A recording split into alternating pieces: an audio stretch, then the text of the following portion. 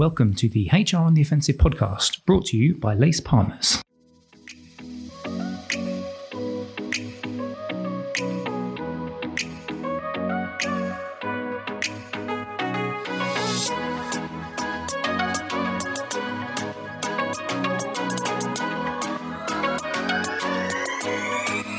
Good morning, good afternoon, and good evening, and welcome to the latest HR on the Offensive podcast. It's me, Chris Howard from Lace Partners. As always, delighted that you, wonderful listener, have decided to join us for our latest instalment on, I'm not sure it's quite the 100th episode, but it might be getting close to it. And that's becoming a bit of a running joke, actually, because I've been saying we're getting close to the 100th episode of the HR on the Offensive podcast for about 3 months. And everyone in the office constantly says, are you going to get around to that then? And yeah, so we are getting close to it. I think this might be number 98.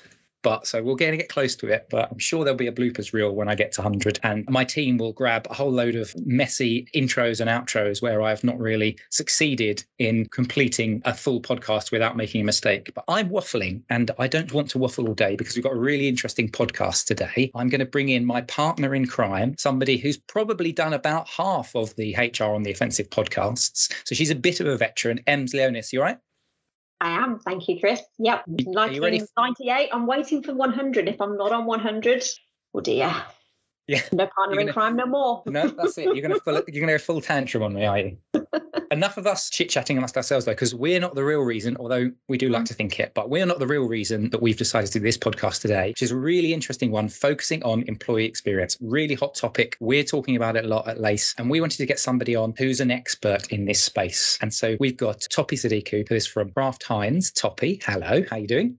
Hi. And I also, by the way, expert, I would just say avid enthusiast. I hope never to become an expert and always to be on that journey of exploration and learning.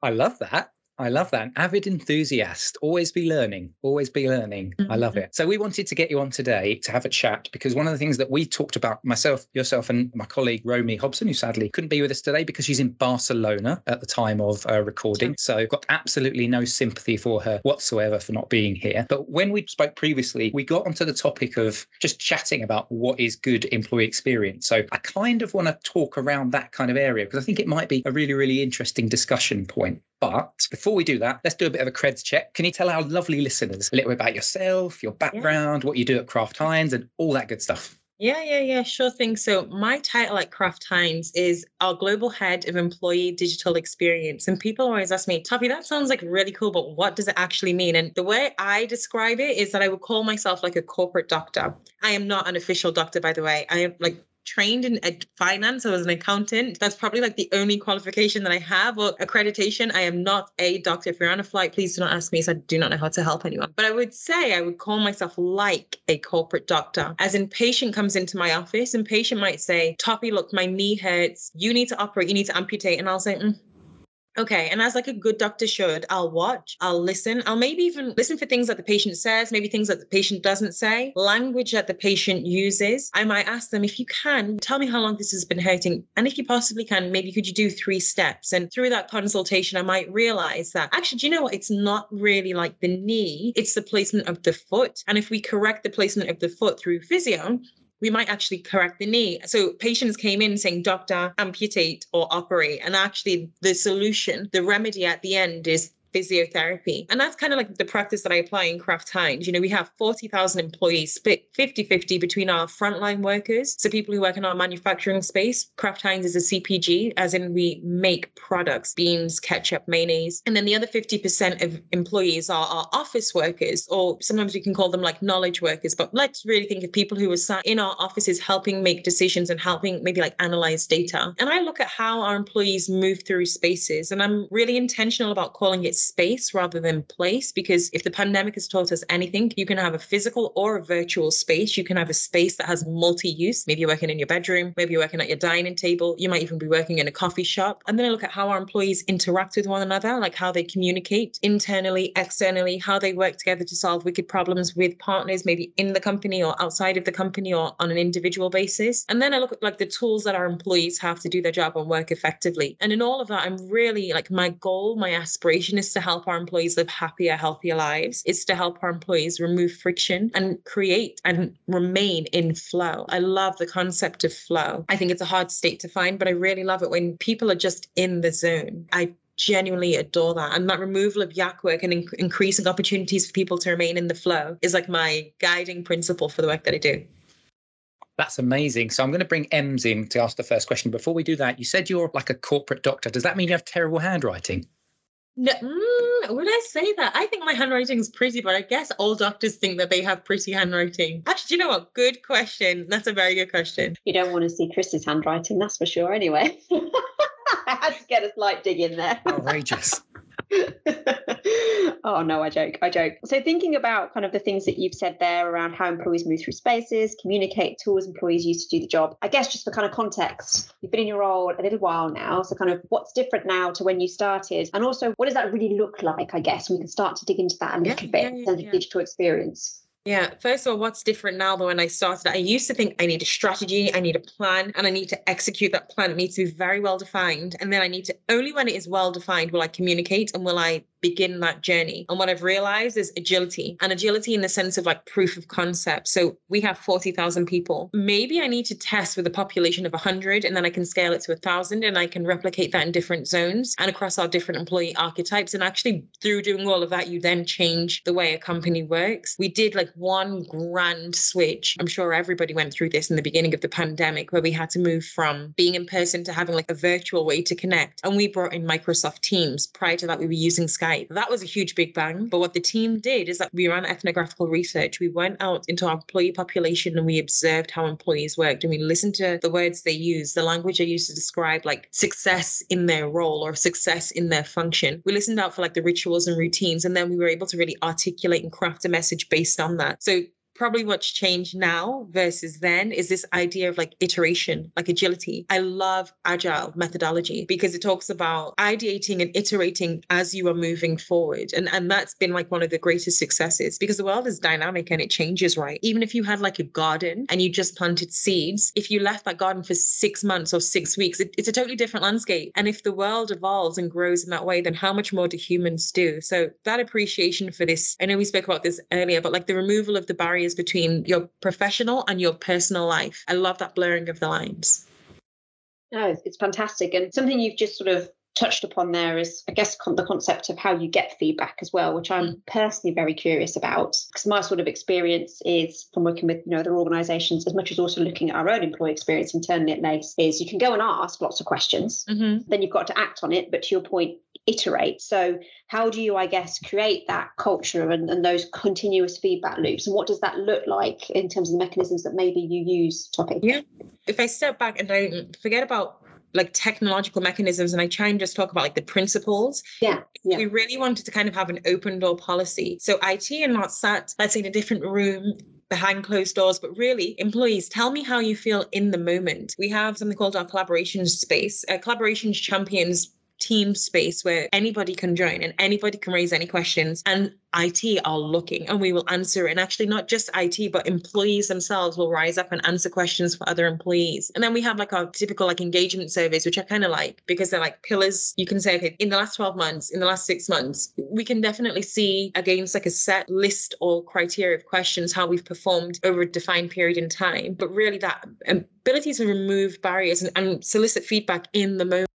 If I went to Starbucks, let's say, and I travel through the rain and I get to Starbucks and someone says, how was your coffee? I might say the coffee was horrible, but it's not about the coffee being horrible. It might have been the experience before. And actually, if you ask me 3 weeks later on a sunny day, how was your coffee? I might say, oh, it was fantastic. And actually, maybe the coffee wasn't great. So I like that in moment, in time feedback. But I also appreciate sometimes you need to give people time to really think, digest and chew. And that's kind of why I like these periodic set in stone pillars of feedback that we capture. And do you find, Toppy, that sort of think about your demographic, you've got that 50-50 mix of frontline and then, the knowledge workers or office-based workers. Do you find that you get the right level of contribution from the front line on those kind of that team space with collaboration champions? Because sometimes that's the harder group to get the feedback feedback from? Yeah.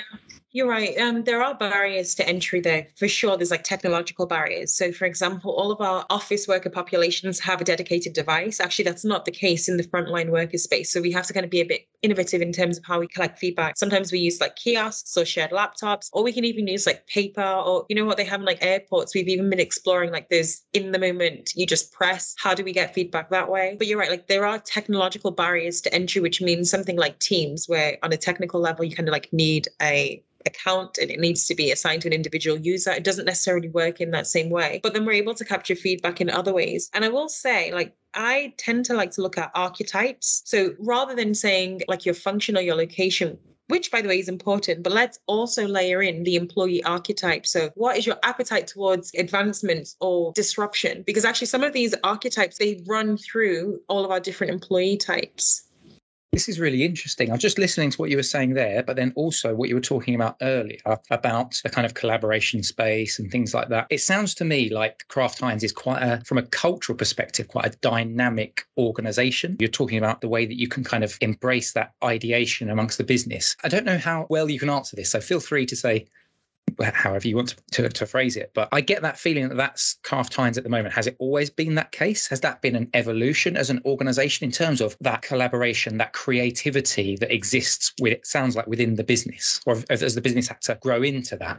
I would certainly say so, because Kraft and Heinz, I'm sure for your listeners, you will have grown up with a lot of our products. I grew up with baked beans. I love baked beans. When I was back home, I made sure I ate beans every single day. I genuinely love like the taste. It's so nostalgic and it's super healthy. So you can think that it's been around for a long time. In fact, both companies, Kraft and Heinz, have been around for over 100 years. But Kraft Heinz, as a new company, as the merged company, has actually only been around since 2017. So with that, it's like two families combining. You can imagine it takes time for the two families to combine, just as it would with any, let's imagine a relationship. If two people join together and they have prior families joining those together, even it just takes time for people to find their rhythm.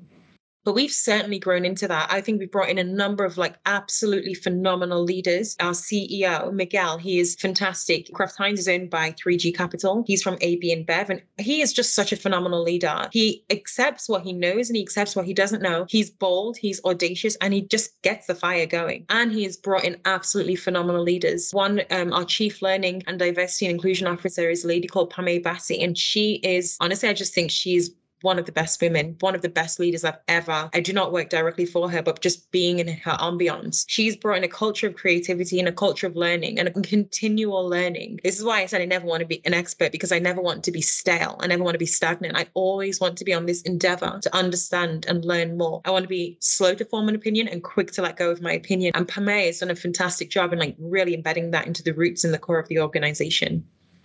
Yeah, and just linked into that, just hearing the passion at which you speak, the way in which that culture then filters down into the experience that employees have is so important, isn't it? And that's kind of, I guess, I wanted to move us onto the top line of that podcast. Who is responsible for that good employee experience? And I was just thinking, as you were talking about the culture of the organization, about how, yes, it's at the top. Yes, it's actually on the shop floor almost. But if that kind of embracing of that dynamic culture exists, then it's going to have a knock-on positive effect from an EX perspective. Yeah. And I don't even think any one person owns it. I kind of feel like if it was a house, somebody buys the house, and some, like maybe not even really one person finances the building of the house, but you have someone who does your kitchen, someone who does the insulation, someone who does the electronics, someone who does the plumbing. And they would all say, I am responsible for this part of the house. This is my expertise and I do this with pride. And that's really how I think Kraft Heinz is. Like, we are building houses, but it's not even like a house and it's done and we move on. I don't know what this continual house that we would be building would be, but everybody has their subject matter expertise. But at the same time, the plumber might say, oh, hang on, I am right by the electrics. And while that might not be my subject matter expertise, I know if I let something leak, it's going to impact this person. So I know just about enough as I need to do, or I need to know to bleed into the person who I might impact. And that's kind of like when I think of the culture at Kraft Heinz, at least when it comes to employee experience, this is kind of the way I think about it.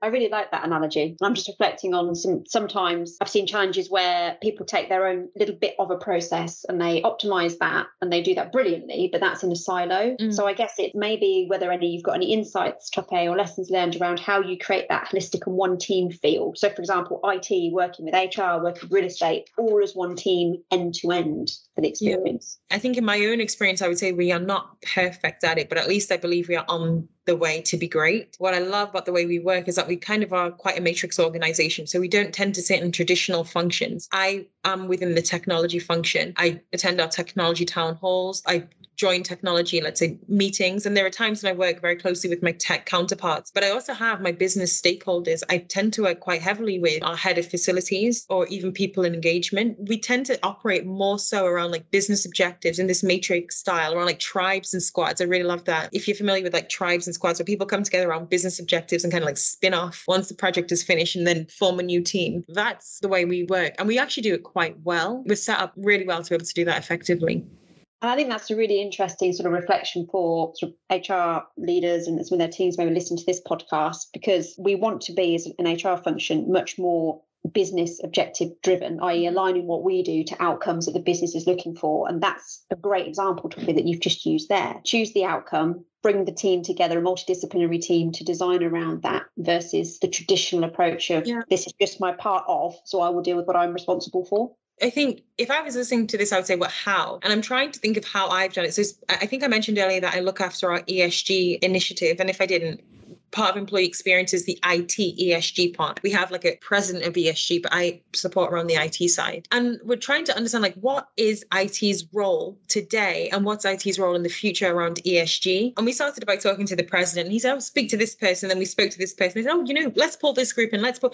People are just like that. Like you might say, yes, I need to be here, but you know what? There's somebody else who also needs to be involved in this as well. And we don't even say, hang on, that's not my job today. Like I'm not going to play, like my boss needs to. We don't really work like that. People are curious. If you're invited to a meeting, you bring that curiosity and you establish if you're supposed to be there. And also you can say, you know what, we don't have FOMO. I might also not be the right person for this, but maybe this person is more effective. Yeah.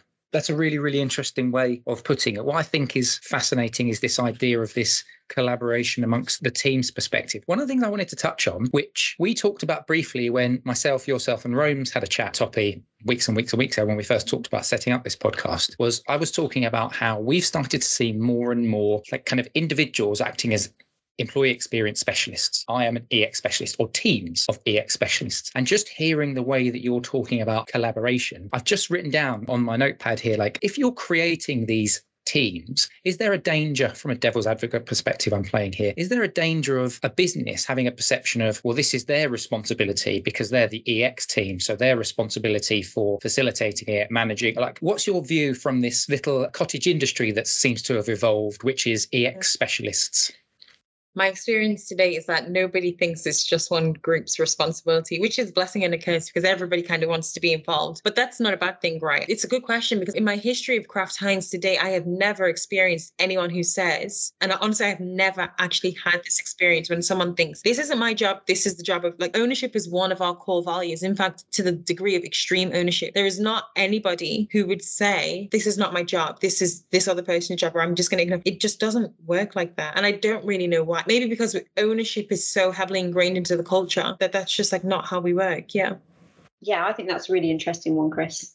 Yeah, just in general, how do you get that right? Yeah, it's interesting because, like I said, sorry, Ems, I'll let you ask the next question, but just for purposes of debate, and I like interrupting people, my wife tells me I need to stop doing it, but I can't help myself. When I get excited about a topic, I'm like, oh, can I talk? Yeah, I just find it fascinating because I've been at Lace Partners for 3 years now, pre-pandemic. And when I first joined, we weren't really talking about EX specialists. And all of a sudden, we're now starting to hear and speak to EX specialists. It just popped into my head that, is there a danger if you're labeling somebody with, you're the EX guy or you're the EX girl, then it's kind of like, that's your responsibility. Yeah, and I guess the question is a cultural thing more than anything else. Mm-hmm. As Toppie, you've just said, within your business, there's very much that, we're all one big team here. We have a problem to solve, let's come together and do that, rather than we have a problem to solve, let's bring in some specialized talent who will then manage that solution, if that makes sense. Am I making sense?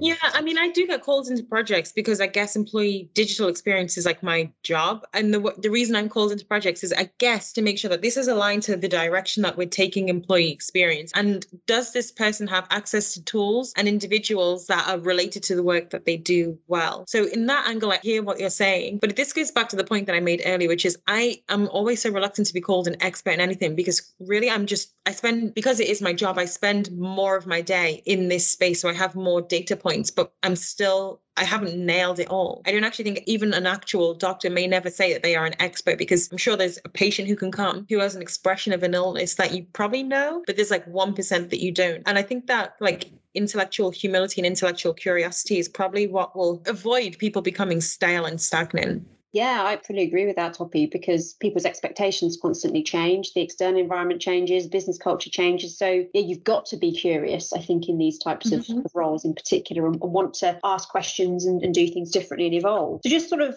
moving on a little bit, thinking about some of the initiatives maybe that you've implemented recently, could be in the past 6 months, could be over the past couple of years, sort of at Kraft Heinz. What really stands out as we did a great job at that, and this is why? I would say the teams integration, because we spent a lot of time really understanding how the business works, really like what are the rituals and routines. But not so that we don't do that in other projects. People were kind of like hungry and ready to change. We didn't have any of the barriers to change that you sometimes face, where people are like, oh, this works for me. Maybe there are some things that are annoying. There might be some bottlenecks in the process, but I've managed to work around them. Everybody was shook and the ground was like ripe for change. I'd say if it was clay, it was really soft, so we could just do whatever we wanted. And sometimes you approach activities where people are quite solid, and you have to kind of like unfreeze them, change, and then refreeze them. So probably the teams integration was one that it just was really nice, because everybody was ready for a change. People were in change state already. Yeah, no, that's great. And to flip it though, I suppose sometimes it's even better to understand, gosh, what was your biggest lessons learned, or what's your one watch out? Because in that particular scenario, which I guess was at time with the pandemic and having to move remote, everybody knew they had to adapt. Whereas sometimes you try and make change happen when actually people are like, do we really need to do this? Yeah. So I'm just curious, you're a global organization, really complex one, lots of, diverse intricacies in that whole workforce mix. What are some of your biggest lessons learned, or what would a watch out perhaps be for those listening? Really understanding your archetypes, because your employees are more than just functions and like geographical locations. I love Geoffrey Moore's innovation adoption curve, because he talks about these 4 archetypes. He says you've got like an enthusiast, you've got your early and your late majority, and then you have your laggards. And how we've interpreted that within Kraft Heinz is that we say you have like your enthusiasts, you have like your digital natives, where something is native to them, digital immigrants, they are moving to a new solution, and it's not that they can't, but it's certainly foreign. And then you have your traditionalists, just because laggard was kind of a bit rude. But what they do is they don't it doesn't discriminate based on like gender, it doesn't discriminate based on age, geographical location, even function, if you're frontline worker, office worker, but it says, what is your attitude towards technological change? And I think that's take out technological change or technological and just have change. I think it's important to really look at the archetypes in that way and say, our employees have attitudes and ways of changing that can be different. And also, by the way, someone can be an enthusiast in one instance. For example, I'm enthusiastic about new developments in certain types of technology. But if you try and ask me to use OneNote to like write in a diary on a computer, I don't like that. I like to make physical notes by hand, like a pen and paper. So in that case, you would say Toppy is a laggard or a traditionalist. So respecting the fact that based on the case, your employee can change, not that you do your archetypes and you say, this is who they are forever. So really understanding like that personification of employees, I think is quite important. And I really like that framing, because there's clearly a maturity curve, I think, when it comes to personas or archetypes, different language, maybe meaning the same thing, but the nuance, dependent on where you are in your journey of describing those, is quite different, because there are some organisations that will go down the role and geography based, as you've said, but that maybe perpetuates silos, perhaps, silo thinking. Layer that in. It's not to say neglect it. Yeah, no, exactly. If you think about someone based in, we have like EMEA, like London versus like the Middle East versus like Germany versus like Spain. There are different cultural elements that you need to be mindful of. I'm not saying it's actually not, it's very important, but it's not the only thing. No, I agree with you. And I guess where I was sort of reflecting as you were talking, Toppy, was ultimately with all types of change, be it you're changing the way technology is used, or you're changing how someone interacts with their business partner, let's say in HR, it could be any different thing around the operating model. It's all around changing someone's behaviour. And actually, therefore, thinking about their attitudes is a really nice way. So their attitudes, their motivations, their preferences is a great way of helping frame that change. But that for me is probably a shift for some organisations in how they interpret personas or archetypes today. I hear you. So I really like that. Oh, I wanted to sort of look forward a little bit now, because I'm conscious that we're coming. I can't believe we've only got a few minutes left of this podcast, which is mental. I feel like we could be talking to Toppy all day, but she's a busy woman and I'm sure she wants to get out into some of that Chicago heat at some stage. So I wanted to look forward and really get to you. We're talking at the moment with a lot of CPOs about what's their one big thing that they're focusing on in the next 12 to 24 months. I want to ask that question to you actually, Toppy, if that's all right. What's the kind of big thing in the next 12 months, 18 months, 24 months that you're thinking, this is the thing that is going to be our big thing that we're going to focus on for the next year, 2 years? I like the question actually, mainly because I was talking about it probably like an hour ago, is ESG. So how do we make our ESG efforts within tech more than just a great movie? Like, how do we really create that like paradigm shift in mentality? And I'm just so curious about that, because ESG is more than your carbon emissions, right? It's basically how you like run your business in a more mindful way. And right now, I don't exactly know the expression of that, but I'm just curious. Like, how do we embrace it in a way that we stop saying ESG and it's just the way we do business? I really am so curious about that. And then the second one is around creating delightful experiences for our employees. So with everything I've even said, there's still a way for us to go when it comes to like our technological advancements around creating delightful experiences for employees. So really like embedding that into just the mentality. I don't want it to just be slogans and phrases, but doing that sincere shift in mindset. So it's not like I eat healthy, but I just eat this food and it is healthy. Nice.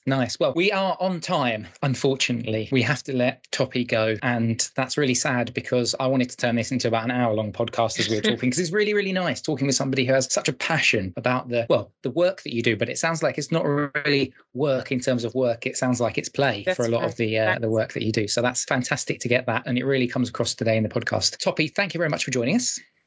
My pleasure. Thank you for having me, by the way. I've really, really enjoyed this. Well, I'm sure we're going to put the world to rights on more EX stuff in the future. So we'll be dragging you out again, no doubt. Ems, thanks as always for joining me. No, thanks, Chris, for having me on. Yep, it's been brilliant. You can, of course, find this podcast wherever you get your podcasts. So we're on Spotify, SoundCloud, Stitcher. You can go to Lace Partners' website. It's www.lacepartners.co.uk/podcast. If you've listened to the other 90 odd podcasts, you're probably bored of me saying it by now. But there are people that occasionally tune in for the first time and maybe look at the previous episodes. So I always like to do this as a sounding board at the end. But wherever you get your podcast, if you want to just shout at Alexa, HR on the Offensive, you can do that as well. And she will play the latest edition, which of course will be this one, focusing on who is responsible for good employee experience. I think we had our answer. Everybody. Thank you for joining us, and we will see you next time on the HR on the Offensive podcast. Bye-bye.